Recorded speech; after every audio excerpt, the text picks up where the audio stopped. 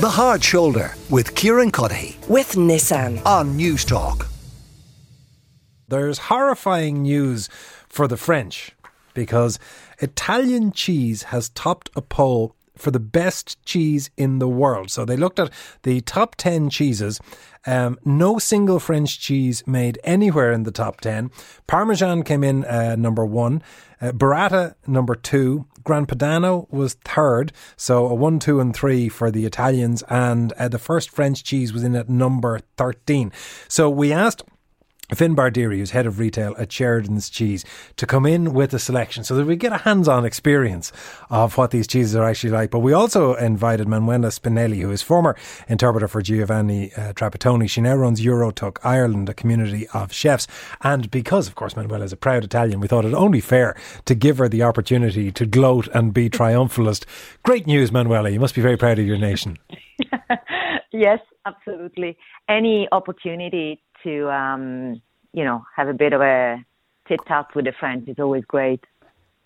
For them to come in 13th, though, is a bit shocking, isn't it? It's shocking, but it's funny. So, to be honest, I was checking the feeds for on the Italian Twitter, and it's mostly about winding up the French rather than talking about what cheese is made the top 10. To be honest.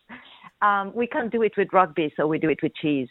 Now, of course, Italian cheese, I am no cheese expert, but Italian cheese, as I understand it, is regional. So there are different cheeses in different areas. Yeah. Which bit of Italy is your homeland, and therefore, which cheese does that make you a fan of? Yeah. So I am from Lombardia, which is up in the north, Milan, the Milan region, or the region in which Milan is. And actually, two of the... That gives you Parmesan, doesn't it? 2 of the top 10 are from Lombardia. No, Grana Padano is from Lombardia. Parmigiano is also produced, but it's not ascribed to Lombardia as a region. But Grana Padano is from Lombardia, and Gorgonzola is from Lombardia. And Gorgonzola, I think, must be my favorite cheese. Where did Gorgonzola come on the list? Can you remember? Gorgonzola is second, I believe. Is it second on the list? No, Burrata is second. No, Burrata is second. Parmigiano first, Burrata second. I think Gorgonzola was in the top 10, if I remember well. Yeah, at 10, actually. At 10, rounding out the top 10. Yeah. That's not bad. So 4 in the top. So the one thing that remind me is Burrata is some form of stuffed mozzarella. Is that what it is? I wouldn't say it's a stuffed mozzarella, but yes, it's much softer, and it's basically when you cut through burrata, it opens and it's kind of like melts in the plate. It opens up and the juicy, softer cheese kind of comes out. It's like butter. Hence the name, burrata. Burro means butter in Italian. You'd be glad to know that as you are talking, Manuela, Finbar Deery from Sheridan's is sort of nodding sagely in agreement with your assessment and description of these cheeses. Finbar, were you surprised to see the Italians do so well? I think... I feel like I'm stepping into the lion's den here. This could be a career-destroying conversation. These things are always interesting, and you have to look at who's involved in them and who's voting and this and that. But I suppose the value in these is that it kind of highlights some really cool products around the world, and maybe isn't going for the typical ones, so it's drawing people's attention. What he's saying, Manuela, is that really the French are better and that you got lucky in this poll. No. Yeah, well, it doesn't matter how you win. The important is to win. Okay, I respect this. There's the Trapattoni exposure coming through. I love French cheese, by the way, but it's national pride, so we'll just play along with having won this one. Well, on the topic of national pride, how do we do in these kind of things, Finbar? How are our Irish cheeses generally, regardless of this one poll, but how do we compete? Yeah, I was going to say everyone's face will be red when people realise that it's in fact Irish cheese that is the best in the world. Now you're talking. Exactly.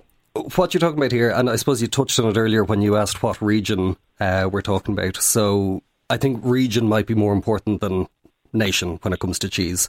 You know, there's different strains, different traditions, different cultures. They all make different things. Irish cheesemaking is much younger than Italian or French cheesemaking. You're comparing something, you know, that is centuries old against our tradition of farmhouse cheesemaking. Only really began in the 70s.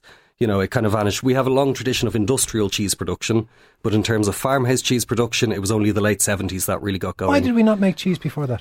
Well, it's back to the good old famine, isn't it? There was various changes through Irish agriculture, focused kind of on export. We started growing potatoes, we started growing for export of butter in particular, and cheese making kind of diminished. It was a bit of a domestic thing, but it was never industrialised. So throughout our history, we focused on co-ops, and we made some amazing large production cheeses. Really, really good quality. There's nothing wrong with them. In fact, some of them are particularly good. But it was only around then that people started to think about this idea of local food or artisan food, that sort of thing. And you see products starting to appear then. But I would have thought, given our history of being a dairy and being a very lactose tolerant nation, that cheese would have been intrinsic in that, no? So historically, kind of back in Gaelic times, cheese was one of the main features of the diet. You have the bon via, so the white meats or kind of white foods. That was part of a tradition that vanished. There was no record of it, so we don't really know what those cheeses were like. We can make a good guess, and we can compare them to some Scottish cheeses or maybe Icelandic cheeses or something. But that initial tradition, which is very, very deeply rooted and went on for centuries, did totally vanish. So there was a break in it, but people are taking up the mantle again. But since the 70s, we have shown ourselves to be skilled cheesemakers, you're going to say. Absolutely, yes. Yeah. So, I mean, it's well known the quality of Irish dairy, and one of the cheeses we have here to try is yes, there's a few you have. So what are the ones that best you have? Example You have 3 of this. samplers. What are these? Yeah, I thought we'd be kind of controversial. We have an Italian, a French, and we have an Irish as well for measure. So I think the best place to start, if you'd like to taste now, we're going to start with the Comté. So you see this one, it has a rind on both ends and a lovely ivory sort of pale middle. Yeah. So just taste it from the middle, and what you'll get is not a strong cheese, but very, very aromatic, sweet, kind of hay flavours. There's a good pint of Czech Pilsner left over from Movies and Booze over there. Should I be combining as we go? I wouldn't discourage you. There's certainly a merit to it. So this cheese is made in the Jura region of France, so that's right over on the east, made really high up in the mountains, and it's the product of centuries of tradition. It's very heavily protected and can only be made there, kind of like your champagne from Champagne. It has little crunchy bits. Yeah, absolutely. So sometimes people think that's salt. It's not salt. People get concerned about salt levels. It's proteins that solidify as it ages. Gives a lovely crunchy texture, kind of slightly savoury. But for me, that is one of the great regional cheeses. And if I had to do my top 10 cheeses in the world, if not in first place, that'd be coming very, very close to the top. Better than Grana Padano? Very different to Grana Padano, I'd say. Such a diplomat. Well, we sell this one. We don't sell Grana Padano, so yeah, it is better. It's Grana Padano rather than Grana Padano. Manuela, how's our pronunciation? Are we all right? Yeah, you're doing good. Okay. By the way, my favorite cheese is not on the list either, or it's down the list, somewhere down the list. What's your favorite? There you go. Taleggio. The what? One of my favorite is Taleggio, Gorgonzola, and then Taleggio. You know what I'm talking about, Finbar? Yeah. Finbar's looking very happy for some reason. You'll be delighted because on the plate in front of us is a lovely section of beautifully ripened Taleggio. I completely agree with you. That's brilliant. Yeah. So, very happy. Can I try this? You pronounce it again for me? Taleggio. Taleggio, okay. I might be corrected here. Yeah, actually, why I'm asking you to pronounce it? Perfect. Is it okay? Okay, so Taleggio is what we call a washed rind cheese, and we've done a bit of a funny one with this, and this might be sacrilegious. This is a project we're working on in Sheridan's. We like to play with things sometimes. So we get the Taleggio over, but we can never get it over maybe at the level of ripeness that sometimes you'd find it in Italy because it doesn't travel well. So Mark Booker is our cheese ager, our affineur in our warehouse, and he's been washing that with Irish brandy just really gently to bring it along. So it doesn't change the flavour too much, but it just helps maintain the rind the way they'd age it in Italy and brings it to that lovely, smooth, sticky consistency. And you'll get just a tiny whiff of the brandy at the end of it. This is like the Homer Simpson joke about I want your most expensive food stuffed with your second most expensive food. You bring this in and wash it in brandy. Yeah. So, I mean, in terms of margin, it might be a bit of a mad idea, but it's fun and it's delicious. So you're right about the delicious. Manuela, you're dead right. It has an almost a bitterness to it. Oh, it's gorgeous. Yeah. It's and if you make a risotto with it, yeah, delicious. Absolutely. Is that not heresy? Are you allowed to cook with very fancy cheese, Manuela? Yeah, you are. Oh, yeah. Okay, good. Yeah, Right. you totally are. But actually, when I go home, like I'm going to Italy tomorrow, and when I go home, I actually bring Irish cheeses. To Italy? So, yeah. Do people welcome them? Of course. Well, my family does. I've been in Ireland 30 years, and I always bring Irish cheese home. Which ones? Well, I now have an obsession for Kylemore. But I like Cashel, I like blue cheeses. I love like goat cheeses as well, like Santola, very traditional. But I like. We're also manufacturing Italian cheeses now, aren't we? Millie. Pardon? I was saying we're now manufacturing Italian cheese in Ireland as well, aren't we? Macroom has a buffalo herd, doesn't it? Yeah, exactly. Yeah.